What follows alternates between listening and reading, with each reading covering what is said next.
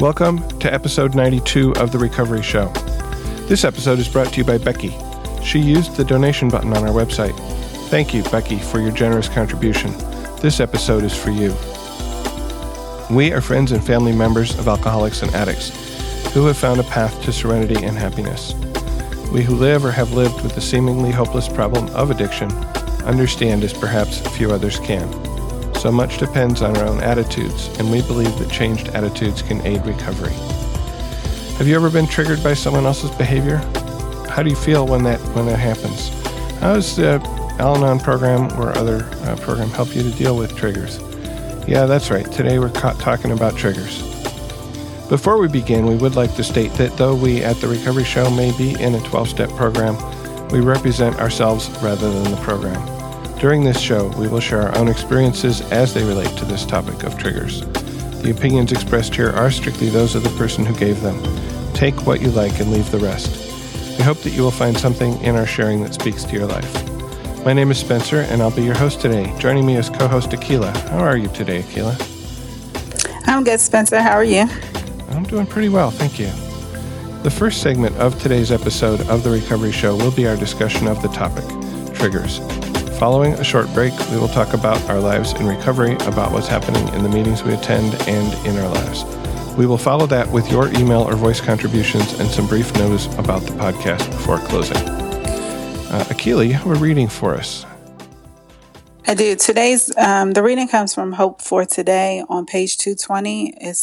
The date is August 7th. Depression, compulsive overeating, and low self-esteem are some ways my father's alcoholism affected me. I had to attend many Al-Anon meetings, however, before I understood that the root of these shortcomings was my inability to be true to myself. I became aware of my tendency to let people take advantage of me because I wanted to please them. Yet I often felt depressed when I did something expected of me that ran counter to my goals or values. When I did stand up for myself, I felt guilty. My life was like walking a tightrope. Al-Anon helped me discover my rights as a person. It began with being given the right to speak at meetings without interruption or advice. I was told my anonymity would be respected and that only I had the right to disclose it. This was possibly one of the first choices I had ever been given. Eventually, I heard that no is a complete sentence and that I had a right to refuse without explanation. I learned the value of applying the Serenity Prayer to relationships and to my people-pleasing. If nothing I do or say can make people like or dislike me, then I might as well do what is in my best interest as long as it hurts no one else. Lastly, through service, I learned how to set realistic goals and achieve them step by step. I learned that success is irrelevant. Failure can be an opportunity to grow, not to beat myself up. This is how positive self-esteem is built. I never experienced the process of personal growth until I came to Al-Anon. As I said, my name's Spencer, and Akila, let's talk about triggers. I think the first question that comes up, and I think the emails that I got on this, had some different definitions, but what does trigger mean to you? To me, a trigger is something that makes me feel like,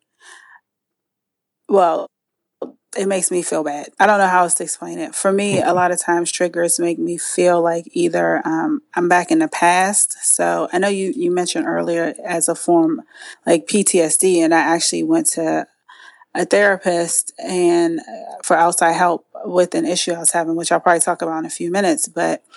And she said that part of what I was having was PTSD, which just means that you're living in the present as though it's the past.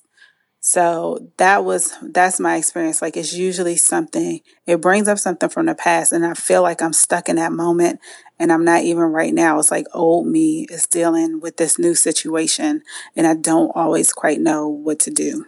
And it usually, of course, throws me completely off guard emotionally. Yeah, I think that's pretty close to the way I'm thinking about it these days. I've been noticing where certain events in my life, I have a disproportionately emotional response to what's happening. That something happens and I'll get very angry or very upset. And I don't really know why. And when I take some time to basically do some inventory on myself to to step back and to say, what happened there? Often I can recognize that as you say, there's an old me that's reacting. There's a me that was living in a chaotic, a hurtful situation, and something that happened, something that somebody said, something that somebody did, sort of puts me back there, puts me back into that situation, and then I react as if I'm in that situation. And I guess I guess that also helps. Sort of points to looking ahead in the conversation to how the program maybe is helping me to reduce the impact, maybe even eliminate some of the triggers by doing things like inventory to say, oh, that's old me. Right. Yeah, and I think because I'm looking ahead a little bit too, but and thinking about the reading, and I actually picked that one up because I read it once when I had gotten triggered by something that happened in my family, and it was it was late, so I couldn't even call it. I couldn't call anybody, and it was really overwhelming, and I just couldn't figure out what was wrong. And when I found that reading that I just did on August 7th from Hope for Today, I underlined that part like that. Yet I often felt depressed when I did something expected of me that ran counter to my goals or values. When I did stand up for myself, I felt guilty because that's what was happening. It was that idea that I knew it wasn't quite right for me, but I didn't want to say anything. I didn't know how to say anything. And so then it just left me feeling stuck, like I couldn't do anything else. And that actually was what happened. I felt depressed. Like my mom had asked me something and I didn't want to do it. And I didn't want to say I didn't want to do it. And then I just like completely shut down. I came around, I just completely shut down and my whole attitude changed. I had to leave the room and it was just like, and I just was like, I don't even get where this is coming from. And so it took some, doing some, like you said, doing some inventory, doing some journaling, doing some work. For me, actually finding a reading helped because that helped me pinpoint why I had gotten upset because I didn't even know why I had gotten upset. And then I was able to dig a little bit more and figure out what about that particular request had upset me. That makes a lot of sense. And, this is a benefit of having the literature, that sometimes we can go into the literature and say, and find something that helps us even when, and I wish I could remember. Are not available. Right. And I wish I could even remember what I looked up to find it. I think I eventually found it under either people pleasing or boundaries, but I can't even remember what I came in here and started looking for initially. I was just like, there's got to be something because I don't know what it is, Mm-hmm. And then I ran across this one and it really worked. Yep. So, hey guys out there, get the literature, use it. I recently recognized a trigger in me that it's a complicated situation where I've talked about how my mother's memory is going as she gets older, and that I would find myself getting angry. The conversation would cycle back around because she would forget where we had been before. And the thing that would particularly trigger this anger, to use that word, would be sort of asking a question about something that she had asked exactly the same question a few minutes earlier and maybe a few minutes before that. And I would feel this anger coming up. And I think it comes from a couple of sources, and one of them was obvious, which is fear that I'm losing her. And when I'm afraid, a common response for me is to get angry. That's one of the sources of anger for me. But I realized also that I was being triggered back to an older me who was dealing when I was dealing with active alcoholism in my life, that this is behavior that my alcoholic would exhibit. That, that no short-term memory and cycling back and cycling back and cycling back. And so not only was this my mother's, not remembering what we just talked about, triggering the fear, it was also taking me back to that situation where I was helpless and full of anger and rage. And so I was sort of echoing that. And, recognizing that then helped me. And I went to a meeting while I was visiting my folks recently. And at the meeting I talked about, this. And one of I think it was in that meeting, one of the people said, what really helped me was to recognize that for my parent who was going through this, that every time they asked the question, it was new to them. It was the first time they had asked it. And that's, that's about finding some compassion and understanding for their situation. And it's about living in the moment, and it's about meeting people where they are.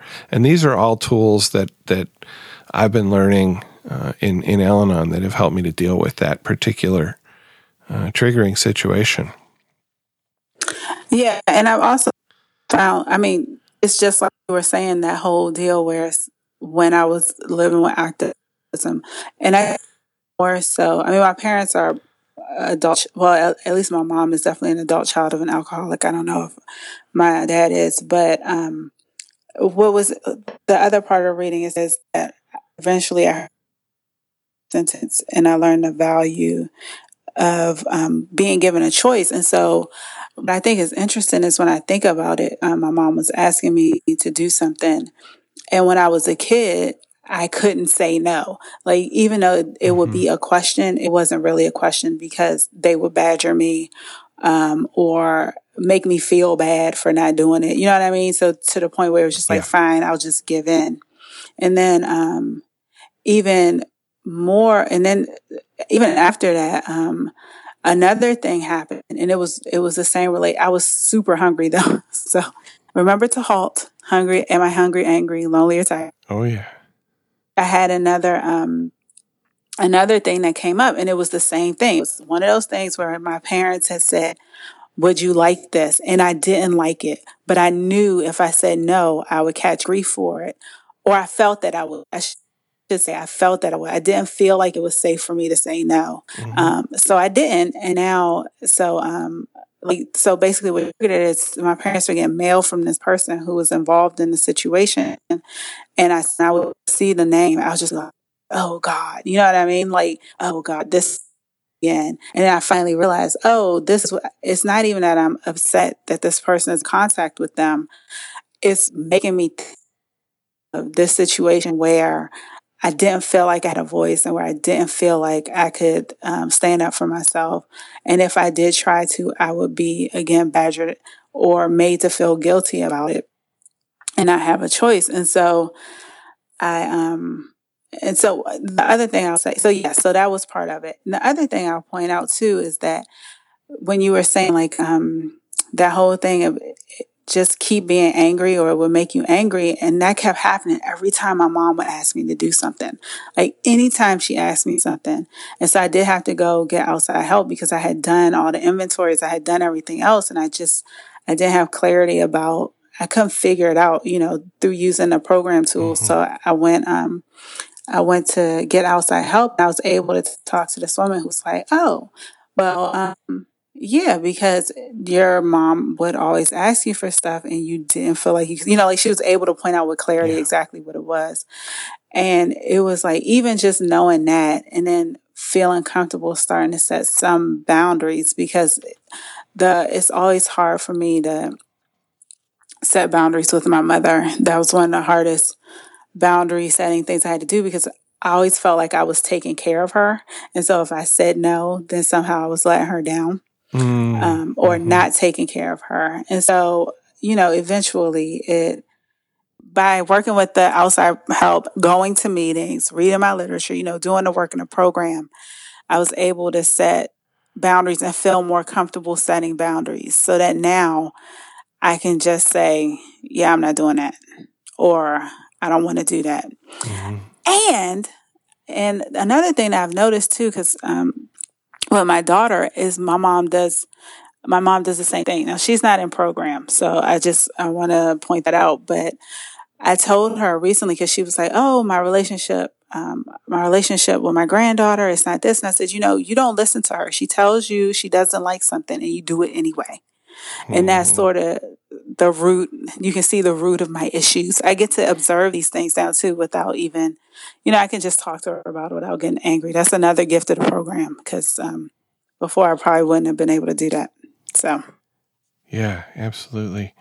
You were talking about, you did all your program work and then you still needed help. And I'm remembering back to a couple of months ago, Ruth and I were talking about Tradition 8, which is about how Al-Anon work remains non-professional, but we may employ special workers. And part of the interpretation of that is, and I think if you read it, I think it's in Path to Recovery, it talks about, there are things that Al-Anon does not deal with, and that we should find the appropriate people to deal with those things that the program doesn't address. And so that's also, like doing good program work is recognizing, oh, this is something where I really need, I need a therapist, or I need a doctor, I need a psychiatrist, whatever it might be. I wouldn't expect necessarily, Al-Anon to cure my snoring, right? Right. I mean, to just put it in the most obvious terms. Yes. And I'll just point out too, because I know our program is based on Alcoholics Anonymous, and even in the Big Book, there's a part where it says specifically, we make good use of doctors and psychiatrists. Like, we love these people and they're great, and AA can't do everything. And it's the same principle has carried over into Al-Anon. There are going to be times when we're going to need outside help, which does go with Tradition 8, and we just need to be willing. It's all willingness, right? Be willing and know when we need more. And this is another gift to the program, knowing when to ask for help. Yeah. And knowing when we've become completely powerless over a situation. Yes, that is so true. That is so true. And I was thinking that actually, right before you said it, like, we do have tools that help us be clear about, I can deal with this with the help of my program and my higher power, or no, I really need some help here. And I have a choice. I can go get help. I can ask for help. It's allowed. And I think so often I've felt that, no, I'm not allowed to ask for help. I have to do it myself. I have to figure it out. So I've been thinking about behaviors and things that trigger me, and just, I don't know, sort of randomly, there's a glass. Actually, so my wife drank a lot of wine, and she went through various things to try to deal with it before she, came to treatment in AA, and she went to one of these moderation programs, and they suggested things like, get yourself a really pretty glass, and then you'll drink less. Which, I don't know, that makes sense or whatever, but maybe for some people it makes sense. Like, make it special, right? And then it's not, you're not just going to like chug it if it's special. So she bought a couple of hand-painted wine glasses, and recently she used one of those glasses for, I don't know, iced tea or something, just, because it was sort of a special occasion. And I felt this sort of feeling of unease, maybe even fear, just sort of rising up in the pit of my stomach. Right. I was like, wow. Yeah. That's pretty crazy. It's still there. It's still there. And of course I recognized it for what it was, but it was like, sometimes we don't even know. Sometimes I don't even know I have these triggers until something happens to make me feel it. And I think, there's this signal that of this emotion that is just out of line with what's actually happening. Right. And then sometimes I think I was just remembering too when I was younger. So this is hilarious when I think about it today. Like I always hated being around drunk people, and I didn't understand why. Like my friends, and I was always the person not drinking. So that just gives you, because I didn't. This is Alan. I didn't want to lose control, and I had to be completely like aware at all times. And I remember friends. I remember like we were all hanging out or something, and somebody was getting drunk. Like they were all drinking or getting high, and I remember just like going off on this girl. We were not even that close, but I was so upset, and I didn't even realize until much later that, of course, I didn't like being around drunk people because that's what my family was like, and so that meant my friends weren't safe if they were drunk. And then, and when I was in college, a friend of mine got so drunk. She was so drunk, like sloppy, falling down, had like one of the movies, had to be carried into the room. And I was so upset. And like, I just kind of shut down emotionally and was just kind of sitting over to the side and looking terrible and sad. And she was even like, I'm just right. And I really didn't understand that I didn't like it because this is home, like this is what it was like. I didn't like being reminded of it because, again, being away at school and stuff was my safe place. And so it stopped being safe when I got around that kind of excessive drinking. And so even, today, I think of it and it's so funny because I have friends and I would say this to my mom. I said, I guess they don't want to hang out with me because I don't smoke and I don't drink, and that's all they do. And it never occurred to me until I got in a program that I didn't have to hang out with them. You know what I mean? Like it was just like, those are my friends and that's what they do. And so of course I'm going to be there and I'm not going to like it. And they're probably going to not like being around me because I'm just like, you're drinking again. And not once did I think, I don't have to hang out with these people if this is what they're going to do. But that's why I have choices today. Al-Anon teaches me I have choices. And now I make friends with people who don't do stuff like that all the time. It's amazing. It is. I've got a voicemail here from Harriet okay. that I want to play. If I can get the equipment to cooperate. Hang on. Hi, Spencer and guests. This is Harriet again. I wanted to say I loved the 4Ms episode. And as per Erica's suggestion, I am calling in regarding the trigger episode. One of the things that I wanted to mention was that I identified very strongly with the caller before that a trigger to me has always been a almost visceral reaction that is disproportionate with the interaction that I have had with somebody. And what's really scary about that is if I did not notice that until I realized that I was being triggered, I almost always thought that it was the person who was making me feel that way. And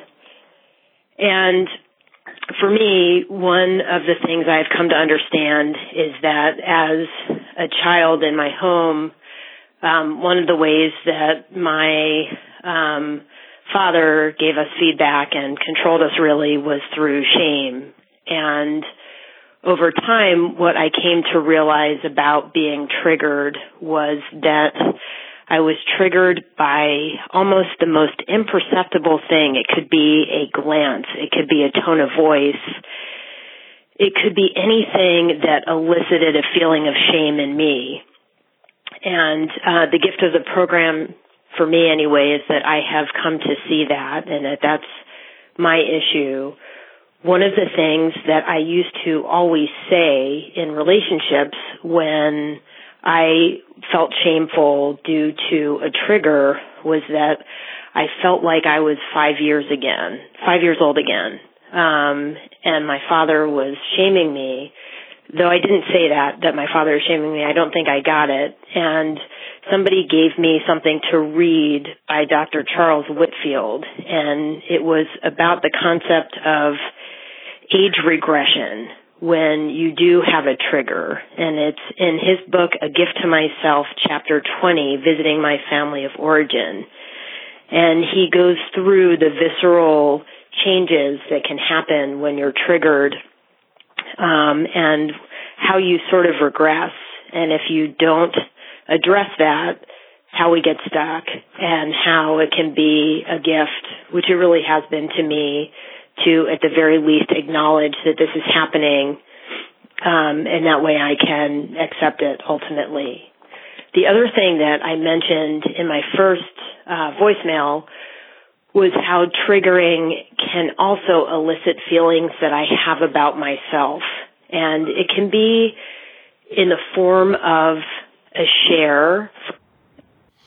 At which point she hit Google's 3-minute limit.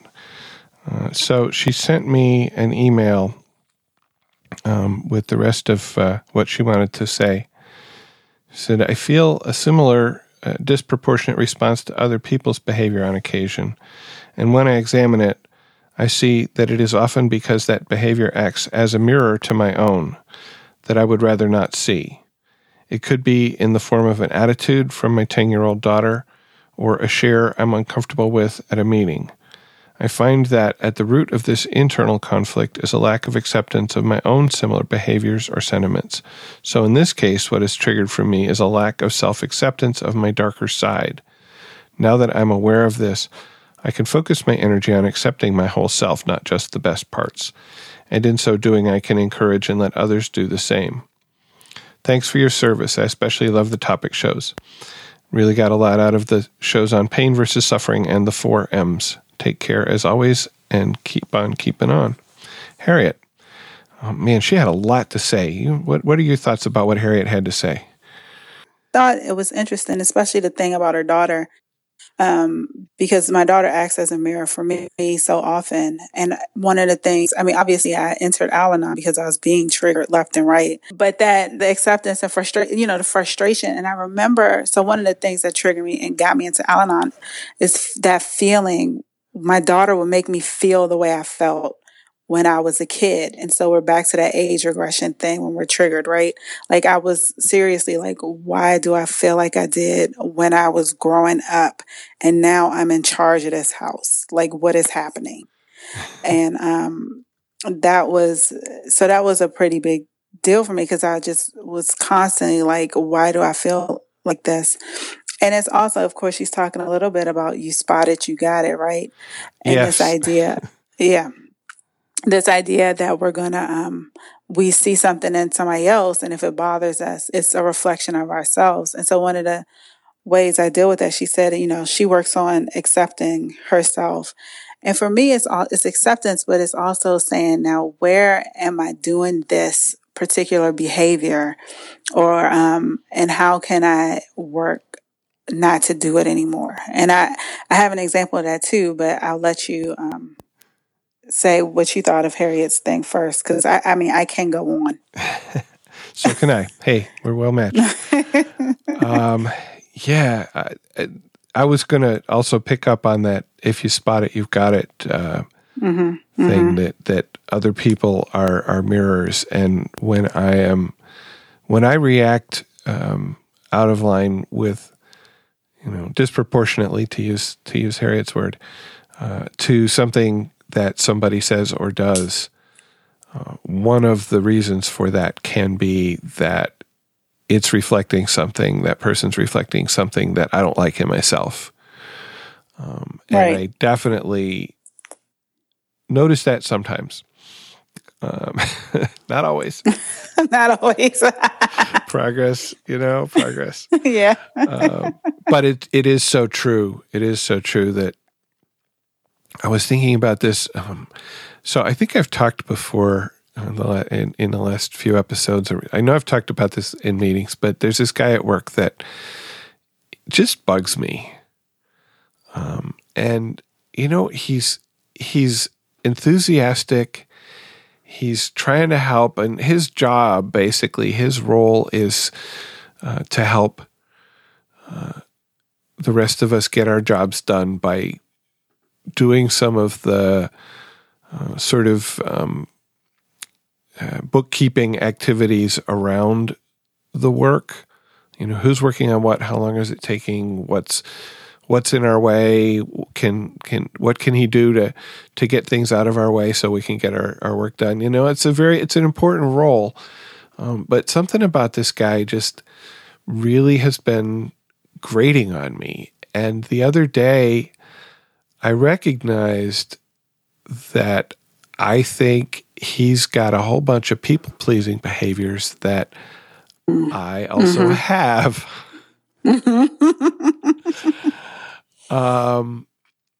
Yeah, and so I saw this really clearly. A new person came onto the team, and he was busy finding sort of things they had in common.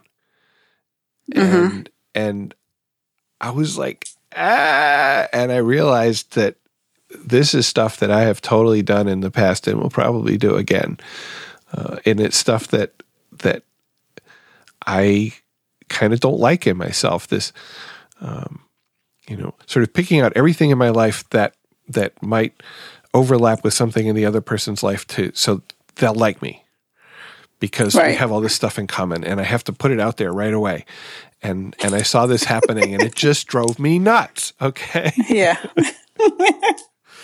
That reminds me, once in a meeting, I was kind of crabby. I was very crabby. And the woman in the meeting, she kept trying to cheer me up, right? She kept trying to do the thing where it's like, she would make faces, and I was so annoying. But of course, that's something I will always do. If somebody was unhappy or sad, I had to make them feel better in some way. And so I remember she did that, and I remember being like, why does she keep doing that? And then I was like, oh my gosh, it was like, yeah, that's totally a thing I have done in the past. And I will do still, because again, progress, not perfection. But the other thing I was going to mention too about what Harriet said when she mentioned a thing about shame with the parents.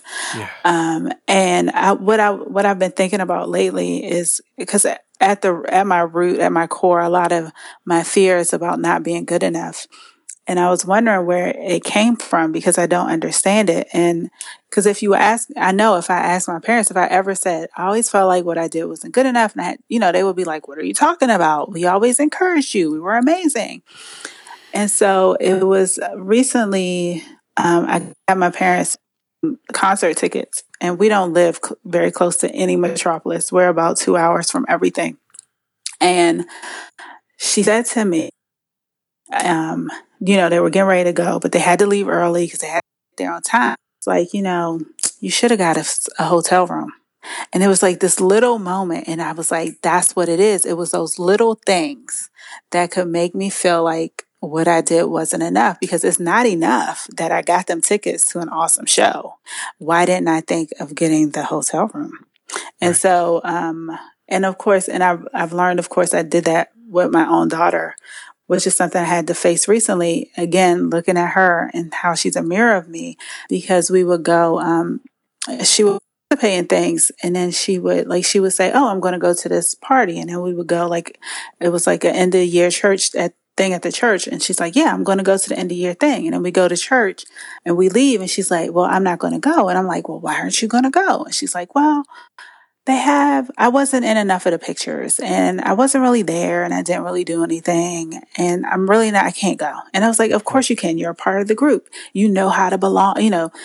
They love, whenever you can come, it's great. If you can't make it all the time, it's wonderful. And then I remembered an incident when she was like in 5th grade, and they had an end of the year show and chorus, and she helped out. She came in at the end, maybe about 2 weeks, and then they had the thing, and they did the performance, and it was great. And she was like, they invited me to go to the party. Can I go? And I was like, I said, no, you can't go. You joined at the end. You weren't there the whole time.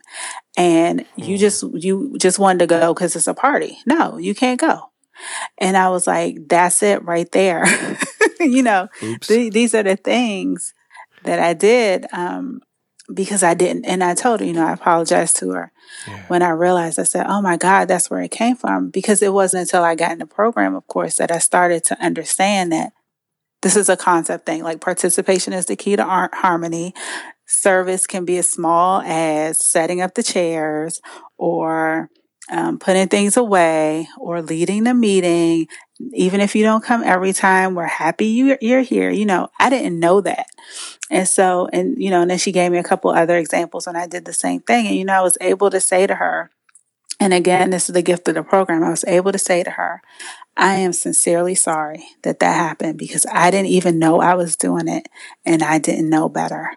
But I need you, I said, and you trusted me then, and I need you to trust me now when I tell you there's a different way. And we're going to start taking contrary action. So even though you don't feel like you should go when you're invited, you're going to go, whether you want to or not.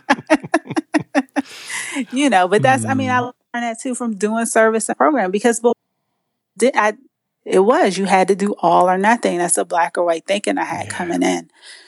And so, and I can see that damage that I've done, but I can also, in the ways, thinking about that shame, like the ways I can make her feel like she hasn't done enough, the ways I can be made to feel like I haven't done enough. And it's not always someone saying very specifically, you're not enough. It's those little moments that Harriet was talking about. It might be a look or something that says, and I think I heard it on here. I think I forgot her name. Swetha. She said, shaming should have already managed everything. And that was it, that idea that you should have known better in advance. And so, I don't have to live like that anymore, thankfully, but it's rough. And undoing that damage, it takes a lot of work. So. Yeah. I hadn't even thought about the sort of, well, what have you done for me today kind of thing. Well, that's great, but what have you done for me today? Right. And those can be really insidious kind of trigger things. Yeah, and very I know enough now to know, wait, I did enough. I don't have to do everything. Like there's a part that someone else can play. And that also goes back to practicing gratitude. And so I have to practice gratitude myself so that I understand when something is enough, because I can be grateful for the things I have instead of always thinking about what else I need that I don't. Yeah. Yeah. And as you were talking, I was thinking about behaviors that I see in my children that I'm sure, are triggered by behaviors that we as parents had, especially during the drinking years, as I would say. Mm-hmm. But I'm not here to take their inventory. I'm here to take my own. So I won't go there. But it does, it makes me feel like what did I do, and how? Right. How? Where I need to go with that is what amends do I make, and when am I done making amends? I think that's another question. I can do what I can do. I can't fix it for them. I can't make them not have these behaviors. I can't make them come to program, much as I would love them to come to program. Oh my God, much as I would want them. I can be there when they want to talk about it. I can, what's the word I want here? I can validate their experience. Yeah. I can say, yes, that did happen. Yes, that was wrong. Yes, that was shitty behavior on our part. But I can't fix it. Right. As much as I want to fix it. I want to fix it. Right. And your children are grown too, which is entirely, so there's also that. But there's a point where, it's so much of it is the changed behavior, the new behavior, and showing them a different way. Yeah. And also, I think the other thing is just being forgiving to ourselves and understanding, that now I know a better way, so I can exercise the better way. And part of my amends is, of course, and I've said this before, but to keep coming back to programs so I can always do it better now. Yes. Because I didn't have the tools then. Yeah. And it's okay because, I was just doing what I was taught, and which is, my parents didn't have the tools either, so what you going to do? What you going to do? I got another email. I got one from Julia, and she writes, Dear Spencer, when you started talking about intimacy, trust, and vulnerability at the end of the unmanageability episode, I immediately thought of triggers, which I know is going to be a topic for the near future, and here we are. Trust and intimacy are huge hurdles for me and totally tie in with my triggers. My relationship with my alcoholic boyfriend started off with his jealousy and lying, and my confusion and acceptance of it. It turned into an unsaid automatic role play that we fell into for years, all the way up to the point where I broke up with him.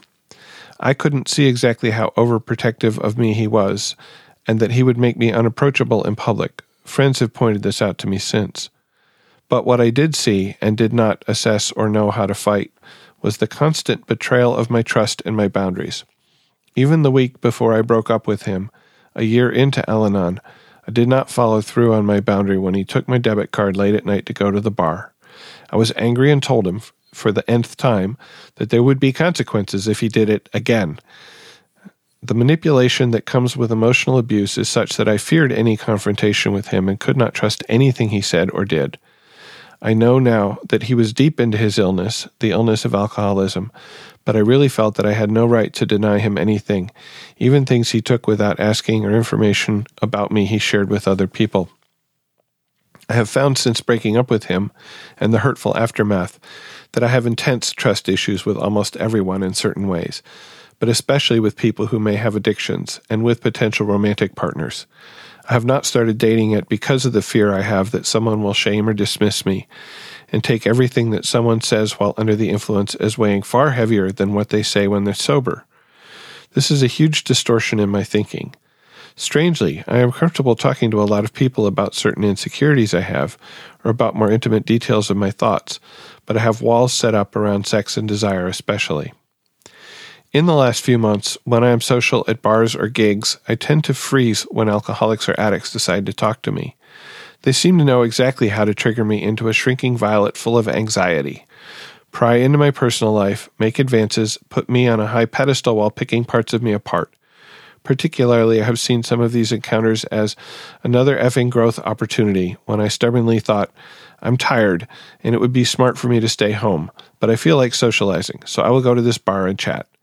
My will. I think my higher power then sends me a learning experience in the form of an addict who wants to cross my boundaries. I guess this has given me practice in some ways to learn how to stand my ground or use my voice in ways I never could before. Fortunately, Al-Anon has made it so that I do have people in my life in the program that I can have intimate, trustful conversations with. This is an unmeasurable gift. Julia. The thing that struck me in there was how and this was certainly true for me, being in a relationship with an active alcoholic really distorted my feelings and thinking and the ways in which I react to other people. What strikes you in Julia's share? Yeah, I really, again, not necessarily in a romantic relationship, although I think I mentioned before, I have been avoiding them pretty much forever. I've been avoiding them forever because it was that whole thing where it was like, again, I don't know, I had this realization about myself that I would lose myself in my friendships, and that if it was a romantic kind of relationship, it would be worse. And so I kind of just went to the part where I was like, nope, I'm not going to do that. But I remember specifically, I have huge with people being late, and then I will always get involved with people who are always late. Like that's the kind of thing. And it's like I knew it shouldn't happen, but I didn't know how to stand up for myself. Other thing that it says up here that when someone they would take something or do something. And I remember telling my dad, I would be like, don't use my car, or don't do this. And then he would come back and be like, yeah, I just had to take it around for a spin. And it got to the point where I expected it. And so even though it made me angry, I just knew he was going to do it and it was going to make me angry. I don't know where to put that, but it just, because, it's just, again, this goes back to not feeling like I really could say no. And then, of course, he was drinking then, so he didn't care anyway, and didn't understand why nobody in the family liked him except my daughter, who was 3, And then the other thing that she mentioned was in the social going to the bars or to the places where it says gigs. I think she has gigs. And one of the things I started to realize was to figure out how it didn't make me feel bad or didn't give me that anxiety. So I would go, my friends always wanted to go out to the clubs and stuff. Mm-hmm. And I hate clubbing. And so before I would go, and now I'm like, no, I'm not going to the club. But if you have a game night, I'm down for that. Or we're going to sit around and watch movies. I can do that, because I realized that I wasn't having fun, and it just made me feel bad when I did it. And so, it took some time for me to get to that place of just being like, I don't have to say yes to everything, especially if it makes me uncomfortable. But it took time for me to realize that I could do that. And it goes back to, again, that first thing I was talking about knowing I have choices and knowing how to set boundaries, which it took me, I've been in the program almost 3 years, and it's taken me almost that long to really recognize all the places I need to do it. And I know I'm still missing some, I've been in the program a little longer than 3 years, and I'm still finding stuff. Maybe I'm just slow. I don't know. I tell you what, doing this show really helps me. Every week I have like this intense meeting on a topic. It's like pretty amazing.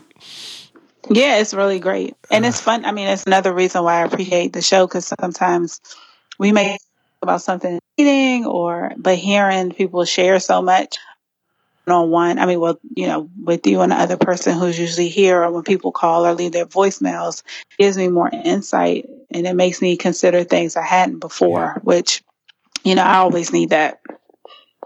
Yeah. Hearing God's voice through other people is definitely true. So I know we mentioned through our stories some of the ways in which the program is helping us to reduce the impact or maybe even eliminate some triggers. We talked about inventory. I talked about making some amends, although sort of on the other side, I guess. But and one of the things I think maybe didn't come up is, how does trusting in a loving God and a higher power that can restore us to sanity per step 2? How does that help you in any ways to deal with the triggers that you still see? To me, that's basically what it does. It's all about, and it's also getting 10 and 11 with prayer and meditation, but just that idea that knowing that there's help, I can ask for help. And like, as you've mentioned many times, my higher power speaks to me a lot through other people program. And I found that to be true. Even like I said, or the literature, just saying, and I was in here, when I had that episode with my mom, and I was in here and I was just like, and I'm saying in here because I'm actually in my room right now, but I was in here like, please help me figure out what this is, because and that's where my higher power comes in, by giving me understanding and showing me what I need to keep growing. How about you?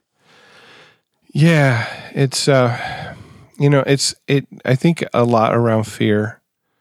When I'm fearful, I know I can let go.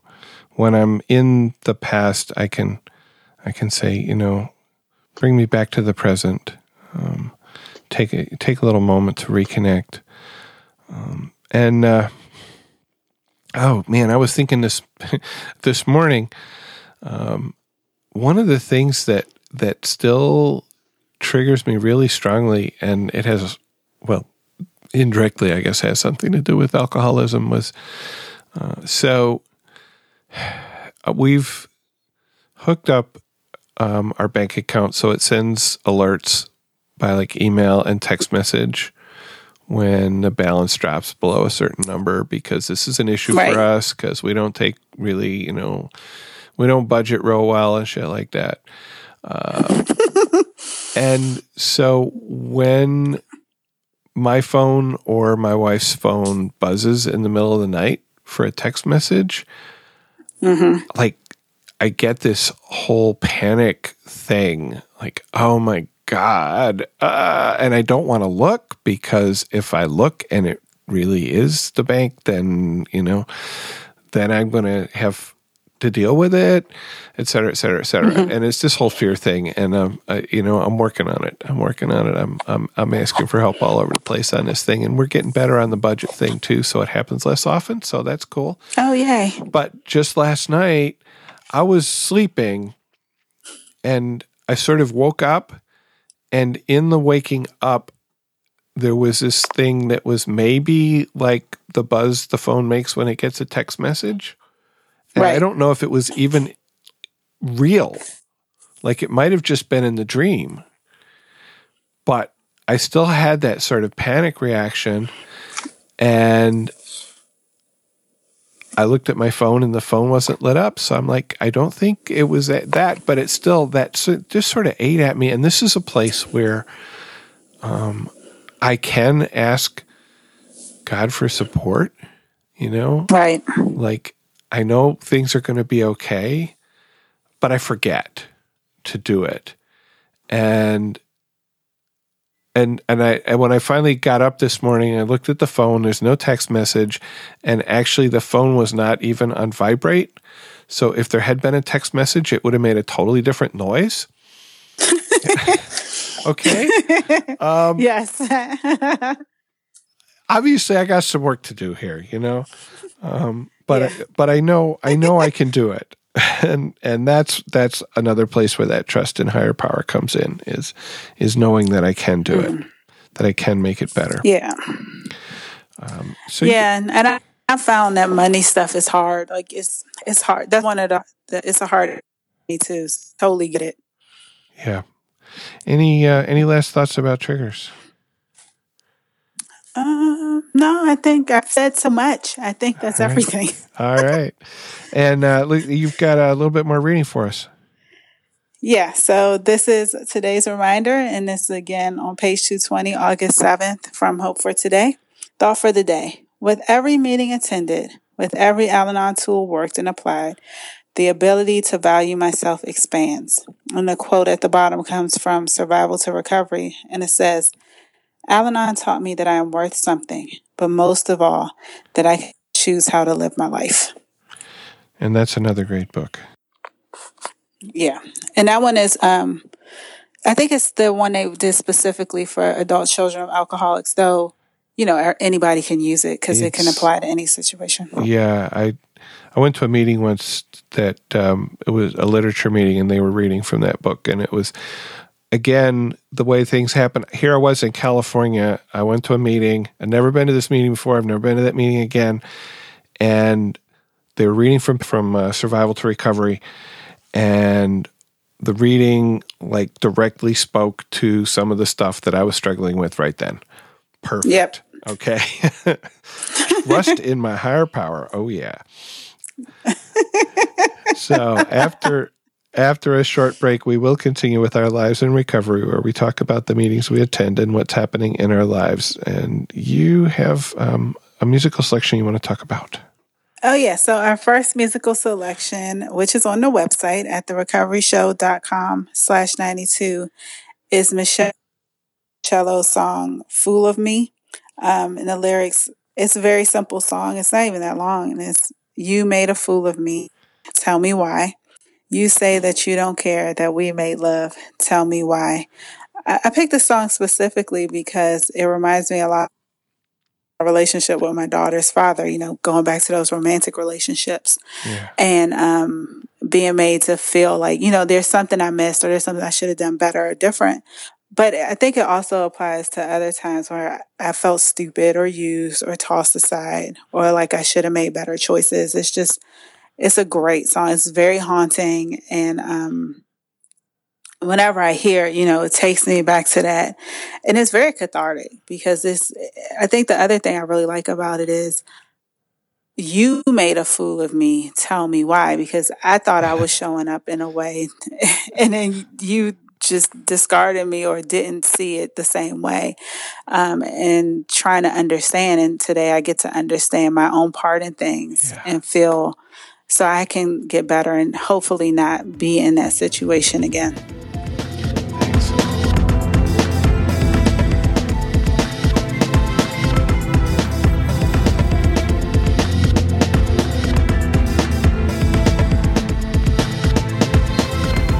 In this section of the podcast, we talk about our lives in recovery, about what's happening in our meetings and our lives this week, and how we continue to use the principles of the program in all our affairs. And Akila, how was your week? This was actually a really good week for me.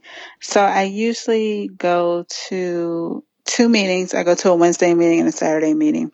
Before I went to my meeting, though, my mom was having a bad week, and she is having a lot of trouble. As I mentioned, she is an adult child of an alcoholic. She is not in program. She goes to church, and that's enough for her, and I have to respect that. But she was having a really hard time with some family stuff. And I mentioned her relationship with my daughter. They've been going through some things too. And so, she was really upset, and she called me, and I was at work, and she was just kind of venting a little bit. And I hung up, and I was like, oh my gosh, she just really needs to go to program. This is the way I think.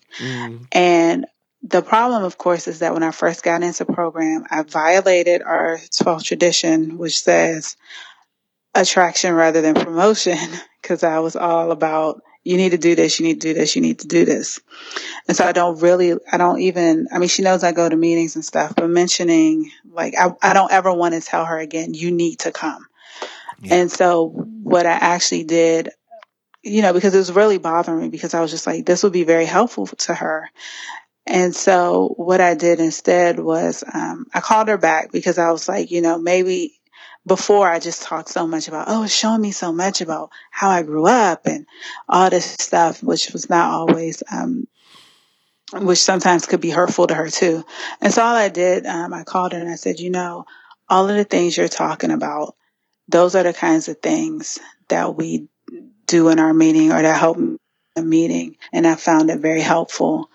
So I just want to, and I said, I just want you to know, you don't have to figure it out by yourself, and you don't have to do it alone if that's something that you're interested in. And you don't have to come to meetings with me, because there are meetings all the time. But if you ever start feeling like you can't figure it out, it might be a place to check out.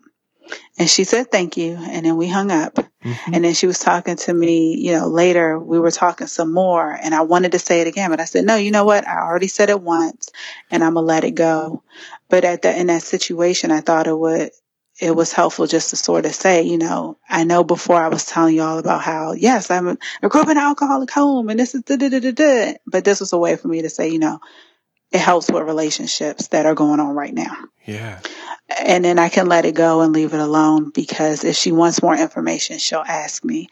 And studying the traditions and going to meetings where we talk about the traditions, it's very helpful, because it's very easy for me to be preachy very fast, very fast. So,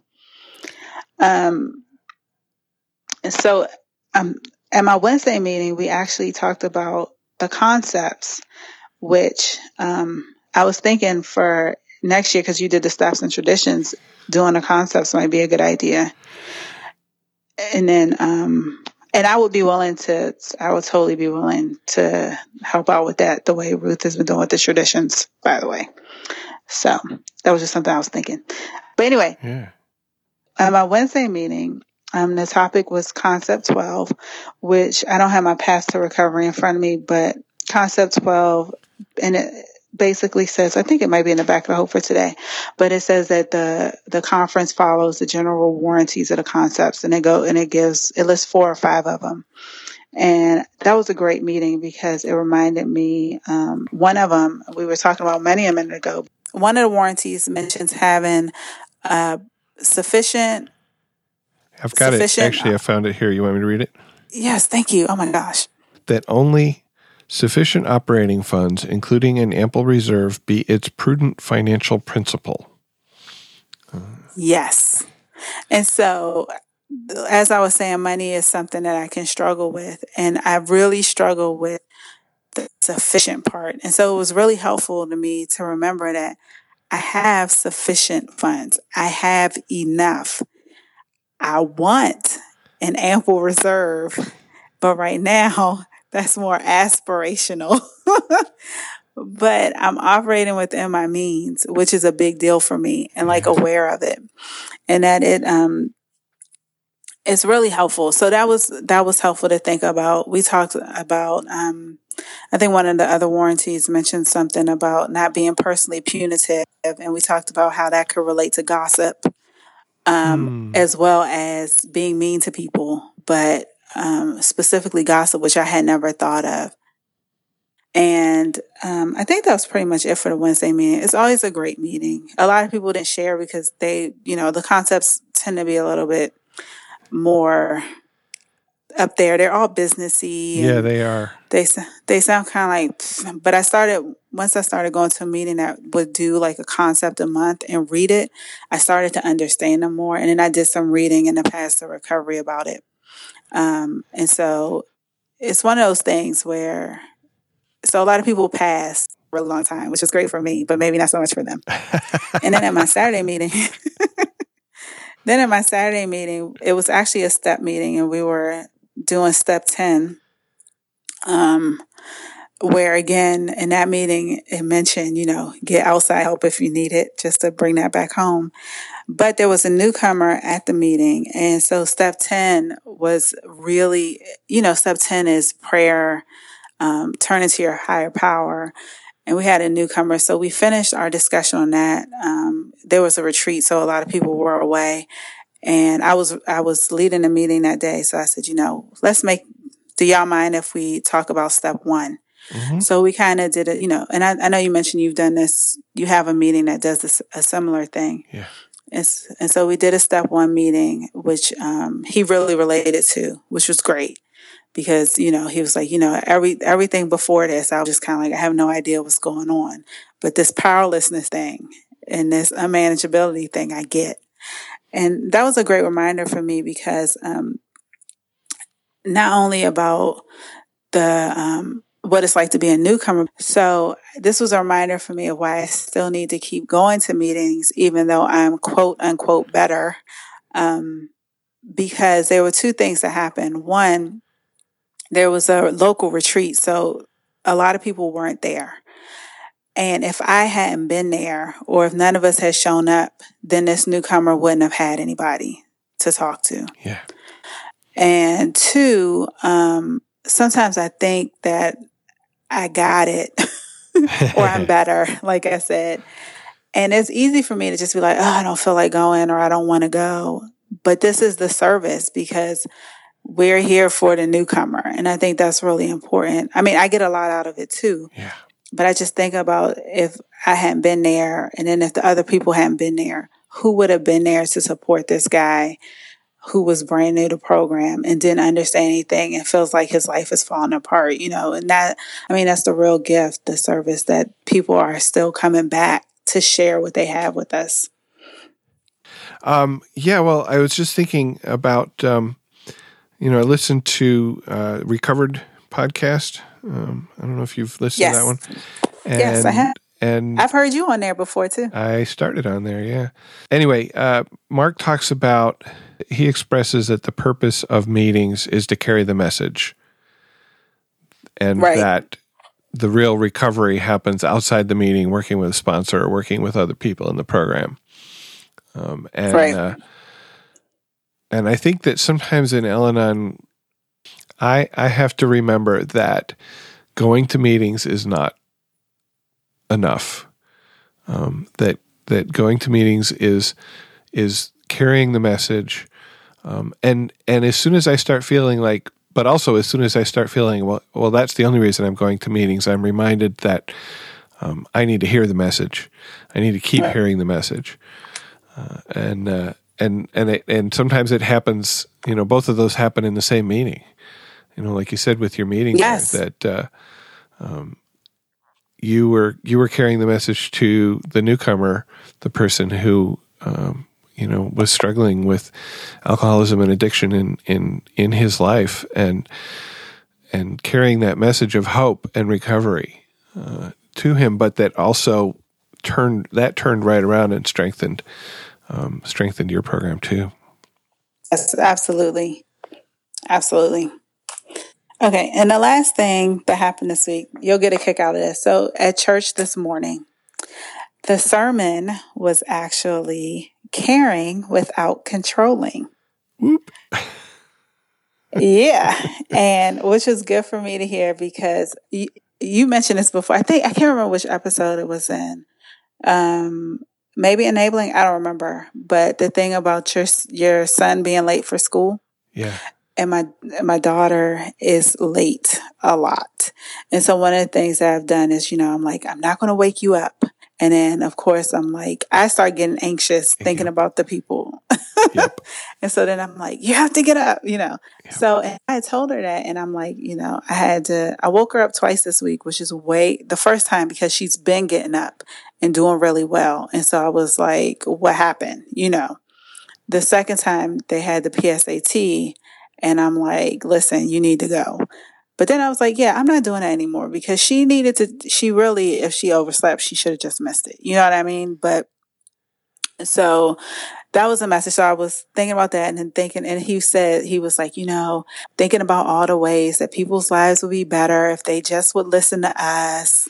Why won't you let me fix you? Oh man. Why don't you understand that I know what's best for you? And if you would just tweak this one little thing, everything in your life would fall into place, Yeah. And I was like, I've heard and or said all of those things before. And then what was great though, so then at the end, he said the takeaway, he finally got it when he was with somebody who told him, you don't get to be responsible for my feelings. Because a lot of it was that whole thing of trying to keep the other person from being hurt. Which I know for a lot of us, at least for me, that was a big part of my problem, is trying to protect the people in my life from being hurt. And it was so great because a woman in program goes to my church, and I saw her, and I was like, that was just like going to a meeting. And she was like, yeah. I love it when I get 12 steps in my sermons. Yeah, so that was great. And, I thanked the minister and I said, that's just what I need to hear. And that's always something I need to hear, but I also need to let people, he even said, we have to let people figure their own lives out and turn them over to their own higher power. Yep. Was awesome and right in line with what we're doing here. So it was great. My sermon was a meeting today. How about you? How was your week? Wow. My week was not nearly as full as your week was. I think making up for the week before when I had all the family and other recovery stuff happening. I did not make it to my home group this week. We were having a going away party for a friend at work who's been there for 10 years, is going off to a new, hopefully better position, at least different. So I didn't make it to that meeting. And Sunday night, my Sunday night meeting, I didn't make it to because I was still driving home from the weekend with my family. And so it's been a very low meeting week. I did make it to my Saturday morning meeting, which was about it's a step meeting, and we were talking about step 7, yes, which I connected right back to talking about trust with Mara last week, and particularly trust in my higher power, because I can't do step 7 without trust in my higher power, without trust that when something is when my higher power takes something away, that that I'll get something better, and that right. Yeah, and there was something else there that is totally gone from my head, but and thinking about the triggers, it's been so. When you were talking about your daughter and about getting her up in the morning, so my daughter finished college, came home, was staying in our house for a while she found a job, and then found an apartment. And finally moved out a couple of weeks, 3 weeks ago, something like that. And so when she was home and working, I found myself having that same morning anxiety that I had when they were going to school, and I would get up and she's not up. She's supposed to be at work. Why is she? Do I need to wake her up? And a couple of times I gave in. And like one time I came up and I said, aren't you supposed to be getting up? And she said, no, I'm going to work late today. They know about it. And I'm like, oh, okay. And and the other time I texted her and she was already gone. Like she had got up early and left before I even made it downstairs. And it's just like, my higher power, give me that message. Like, this is her life. This is her responsibilities, and she's taking care of it. And I got to butt out. So it's still there. It's still there. 23 years old, has a job, and I'm still trying to make sure she gets up in the morning. That's great. Well, the other thing that's so funny because the other part, and this is the other reason that controlling, caring without controlling was so good because my daughter has to do her homework. And so she's in high school and she wants to go to college. And so what I've told her, I'm backing off. You're the one who wants good grades and you're the one that wants to go to college. But then like yesterday, she was supposed to be doing her work and she didn't. I'm like, give me your phone so you can do work. And she's like, I know what I'm doing. It's the whole back and forth. And then finally I was like, what am I doing? Yeah. And I try now not to be, because I've learned that I can be manipulative by saying, that's right. I said I wasn't going to say anything more about helping you with school because you're the one who wants to go to college. I would do that. And so I'm like, oh, well. And I had already started. So I was just like, well, you're the one who wants stuff. So I'm leaving you alone because, I was already mid-sentence. Yep. And I did this morning and she was like, oh my God, you were really trying to help me because now I'm behind. And I was like, oh, yes. Mm-hmm. But I can. Anyway, parenting is so. Parenting is a thing. It's a hard thing.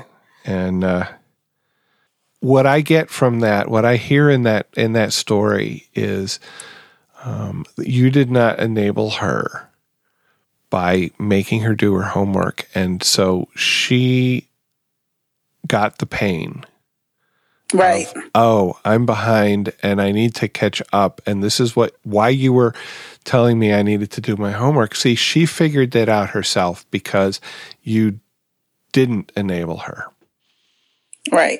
And one thing, and I think the hard part is this has happened before. It's that kind of thing where, it takes what it takes and you get it when you get it, the whole deal. Yeah. Where it's been an ongoing thing where she is panicking. And I even told her yesterday, I said, I don't want to hear you crying tomorrow when you realize, because I'm not going to participate, I'm not going to participate in that part. But it's, and I think about that because I'm like, this is part of her figuring out what's going to work for her because she's going to go away to college and she has to manage this stuff on her own and she has to learn now. And she's not going to if I keep jumping in there, trying to make it better and trying to force her to do it. And she'll get her natural consequences and she'll figure out, hey, I don't want this anymore. And she knows what she has to do. So then she'll do it. But and I just think about that when it comes to addiction too. And I can understand how hard it is seeing someone hurt themselves. And again, knowing I have the answer, but giving them the dignity of choice and letting them figure it out on their own in their own time. Yeah, for sure. The other thing that happened actually this morning. So I get up and I pick up my phone and I'm looking at Facebook, and our minister had linked an article titled 4 Things I Do When I Wake Up with Alcoholism.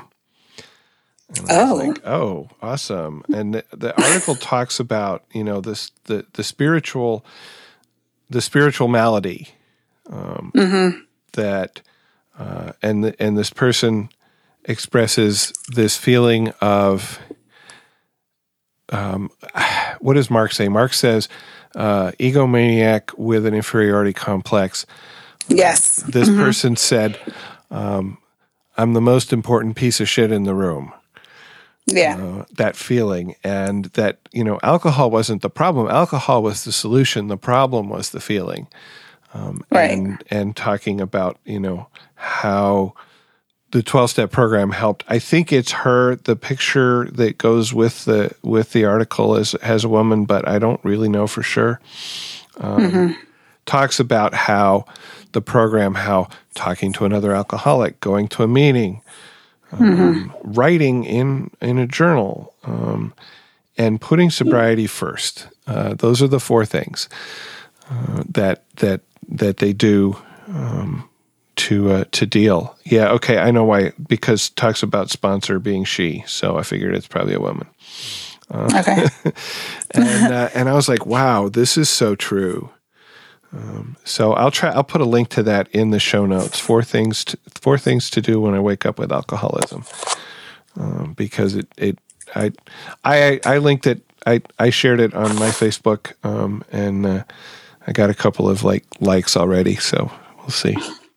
Likes. Yeah. Okay. So yeah, I think that's about it for my week. My whole life is work these days, and I try to also get some program in there. So we have some upcoming topics. I'm being non-committal here. I don't really know. I guess this is news from the podcast, but I'll talk about it now because I'm thinking about it now. As I mentioned last week, my wife's going to be having some surgery, and that will be having an impact on my ability to get the podcast out on a regular basis for the next couple of weeks, probably, as I provide hopefully healthy support, because one of the upcoming topics is it caretaking or healthy support? Another topic coming up, because November's coming up, will be Tradition 11 with Ruth. And Tradition 11 says our public relations policy is based on attraction rather than promotion. We need always maintain personal anonymity at the level of press, radio, films, and TV. We need guard with special care the anonymity of all AA members. And that's an interesting one for the podcast, because how are we anonymous? Are we press, radio, TV, internet? Internet's not explicitly mentioned there, but I think it ought to be. And so I'll probably talk a little bit about the things we do in the podcast to try to maintain that level of anonymity that the tradition talks about. Yes. So we welcome your thoughts. You can join the conversation. And Akila, how can people send us feedback? You can call and leave us a voicemail at 734-707-8795. You can call right now to 734-707-8795. You can also use the voicemail button on the website to join a conversation from your computer. If you prefer not to use your voice, you can send email to feedback@therecoveryshow.com. We'd love to hear from you. Share your experience, strength, and hope, or your questions about today's topic of triggers or our upcoming topics. If you have a topic you'd like us to talk about, let us know. I'll also mention, too, because you, last time I called and left all those messages, and you were saying, I did it as I was listening. I listen a lot of times in my car, and I actually programmed the number to the show into my phone so that I have it available so I can call when I think of something. So put it on a button. That's also a way to go about it. Awesome. Spencer, where can our listeners find out more about The Recovery Show? Well, that would be our website, which is therecoveryshow.com. We've got all the information about the show, links to subscribe in iTunes or other podcast apps, notes for each episode, links to the music we're talking about, links to other recovery podcasts and websites that we like. And you can leave comments on the website. You can look at our suggested topic list and see when you'd like covered. Let us know. Leave a suggestion or send an email. And as we've seen over the last, I think 3 weeks now in a row, I've got listeners, people who started out as listeners to the show are now participating as guest host by phone or Skype or FaceTime. And email feedback at therecoveryshow.com if you're interested. We had Akila, we had Mara, we had Ruth, and I think the week before that I had Mara again. So it's been a great guest host run here, and I hope to keep going. I'm going to take a short break before we dive into our mailbag and see what's there. The second musical selection, which is available again on the website, it's called Little Triggers, and it's by Elvis Costello. And I just, I was looking, I was having a hard time finding songs like about triggers. I found a lot of songs that sort of trigger various memories in me, I think as you did too. And I liked your first selection because that kind of goes across both of those. It sort of talking about triggers, but also obviously took you back to some places earlier in your life. But this song seems to me to be about the ways in which we trigger each other. And it's got this wonderful line, little triggers that you pull with your tongue. And so many of my triggers come from somebody saying something. I just was like, yeah, okay, got to play this song. Yes.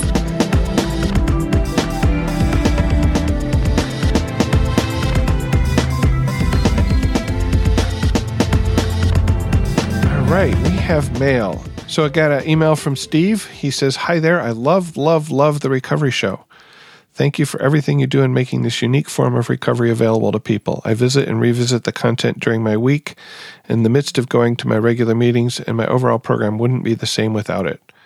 A little bit about myself. My name is Steve, and I've been in Al-Anon nearly 7 months now. I was blessed to find an outstanding family group where I live and have the best sponsor in the world, for me at least. I've completed the 12 steps and continually look for opportunities my higher powers give me to work on myself and thus give others the chance to benefit from the me work I'm doing. It's not always easy, as you know, but in every way it is unquestionably worth it. I'm also a longtime podcaster. I hosted a podcast for 7 years before finally ending the show, and just recently I started a new show, which is a form of what you're doing at The Recovery Show, although not 12-step focused. It's my way of sharing my self-work, my insights, and discoveries to an audience of people who I'm already familiar with, and hopefully spread some love, hope, and experience over there. In listening to your podcast, I felt increasingly nudged by my higher power to reach out and offer to record and share with you on your show if you have room. If the schedule is too packed tight now, believe me, I know how that goes. Running a podcast at the same time as running a life can be hectic. But if it's a possibility, I'd definitely be on board with hooking up via Skype or any other method and helping in any way. Thanks again for everything you do. Every podcast is truly appreciated. Steve. And of course, I almost immediately wrote back to Steve and said, oh, yeah, absolutely. And I don't know why he thinks my schedule is packed. I plan these things at most a week ahead, most of these episodes. So schedule, not exactly packed. So thanks for the offer, Steve, and we'll hook up soon, I'm sure. Yeah. Well, I think also, Spencer, you've mentioned your full life with work and your family, so that may be also what it's referring to. There's something going on there, and I love where he says, running a podcast and trying to do a life at the same time is. I'm like, yeah, I am totally there, Steve. Thanks. Yeah. We had a comment on the show notes for episode 87, which was about unmanageability, and this is from Katie. You want to read that? Sure. Hey, Spencer. I love this. This week I had an epiphany. Maybe grad school is so hard because I am A, not taking care of myself, and B, using old habits to get by. Those old habits are great for grad school. Perfectionism, controlling others, obsessing. They all help me get the A grade, but leave me empty and unhappy at night. Here I was thinking that I couldn't fit in me time or Al-Anon podcasts or phone meetings because I was too busy. But in reality, I think I was too busy because I was not taking care of myself. Skill set and habits are blurred. Options and choices are blurred as well. And thanks, Katie, for writing. And I get it. I did the grad school thing, and me too.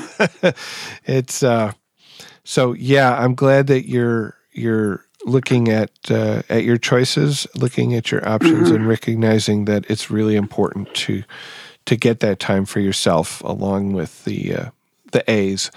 You know what? Actually, I mean, my grad school experience, and I can only speak my own experience, is that the only thing that really mattered was that I finished. And the grades that I got along the way, I don't think anybody has ever looked at those. They're like, oh, you got the letters after your name, you're good. Okay. So I know the personal drive to get the perfect grade. Totally been there. I was going to say, Katie didn't mention how long she's been in program, and I didn't find Al-Anon until right after I decided to quit / take a break from mine. But what I learned was that my identity was so wrapped up in being a student and being this grad school person that it was hard for me to set healthy boundaries around my work. And to even, like you were saying, Spencer, to even think about it as, oh, I need to finish. I was still trapped by perfectionism, and have recently come to realize that a large part of my paralysis in my program was that I didn't know if I could finish, so I didn't want to start. And that was really understanding that, and now knowing how to do, again, and this is my black and white, all or nothing. Like, if I can't finish, how can I start? But if you don't start, how can you finish, Akila? I had to ask myself. So, I think it's great that Katie's in program while working on her thing, because I wasn't. And it's only been through being in program now that I'm even able to consider going back to finish, because I know I have better, healthier habits, and self-care is one of them. And self-care is always hard for me. So I totally get it, Katie. Keep coming back. For sure. Let's see. Actually, I think I gave the news about possible upcoming interruption in schedule. So move right on. It doesn't cost you anything to listen to the Recovery Show. I mean, you got to have a computer or a phone and an internet and all that kind of stuff. Okay, but sorry, getting distracted here. It doesn't cost you anything to listen to the Recovery Show, but we do have expenses, which are running about $60 a month. You can help to support us and keep us on the web and in your ear. We have a donation button on the website where you can support us directly, just like Becky did. Thanks, Becky, for your continuing support. Becky's one of our regular contributors, and I really appreciate it. We have some other ways you can support us, at least if you live in the U.S., by shopping at Amazon. There's a donate by shopping link on the front page and just about every page on the website that you can use. If you click on that and then go buy some stuff, we get a commission. Don't buy stuff just to give us money, though. Just give us the money. But if you have stuff you want to buy, and we also have recovery-related books, which you might be interested in, many of which you can purchase through Amazon or through the Al-Anon online bookstore. So check out the books link at the top of the page if you are looking for literature that maybe your meeting doesn't have, or non-program literature. We have a certain amount of that as well. But in any case, thank you for your support in whatever form you give it, including just listening to us. We are here for you. So our last song selection is actually it's Expression by Salt-N-Pepa, which you can listen to at therecoveryshow.com/92. The chorus is pretty simple. It says, express yourself. You got to be you and only you, babe. Express yourself and let me be me. This is a fun song, and not just for the message, but because it reminds me of being a kid. Spencer asked, what's something maybe that triggers a happy memory, because that also happens, especially with music. And this one reminded me, during the summer, my sister and my friends and I made up a dance routine to the song, and it had a great dramatic entrance. Like, we all had an entrance onto the porch, and we practiced and we did this dance. And so whenever I hear the song, aside from just really liking it because it's super fun, I always remember that and it makes me smile. And so that's why I picked it. It also helps to remind me to be my own person because I gotta be me and I gotta express myself. So enjoy. Thanks.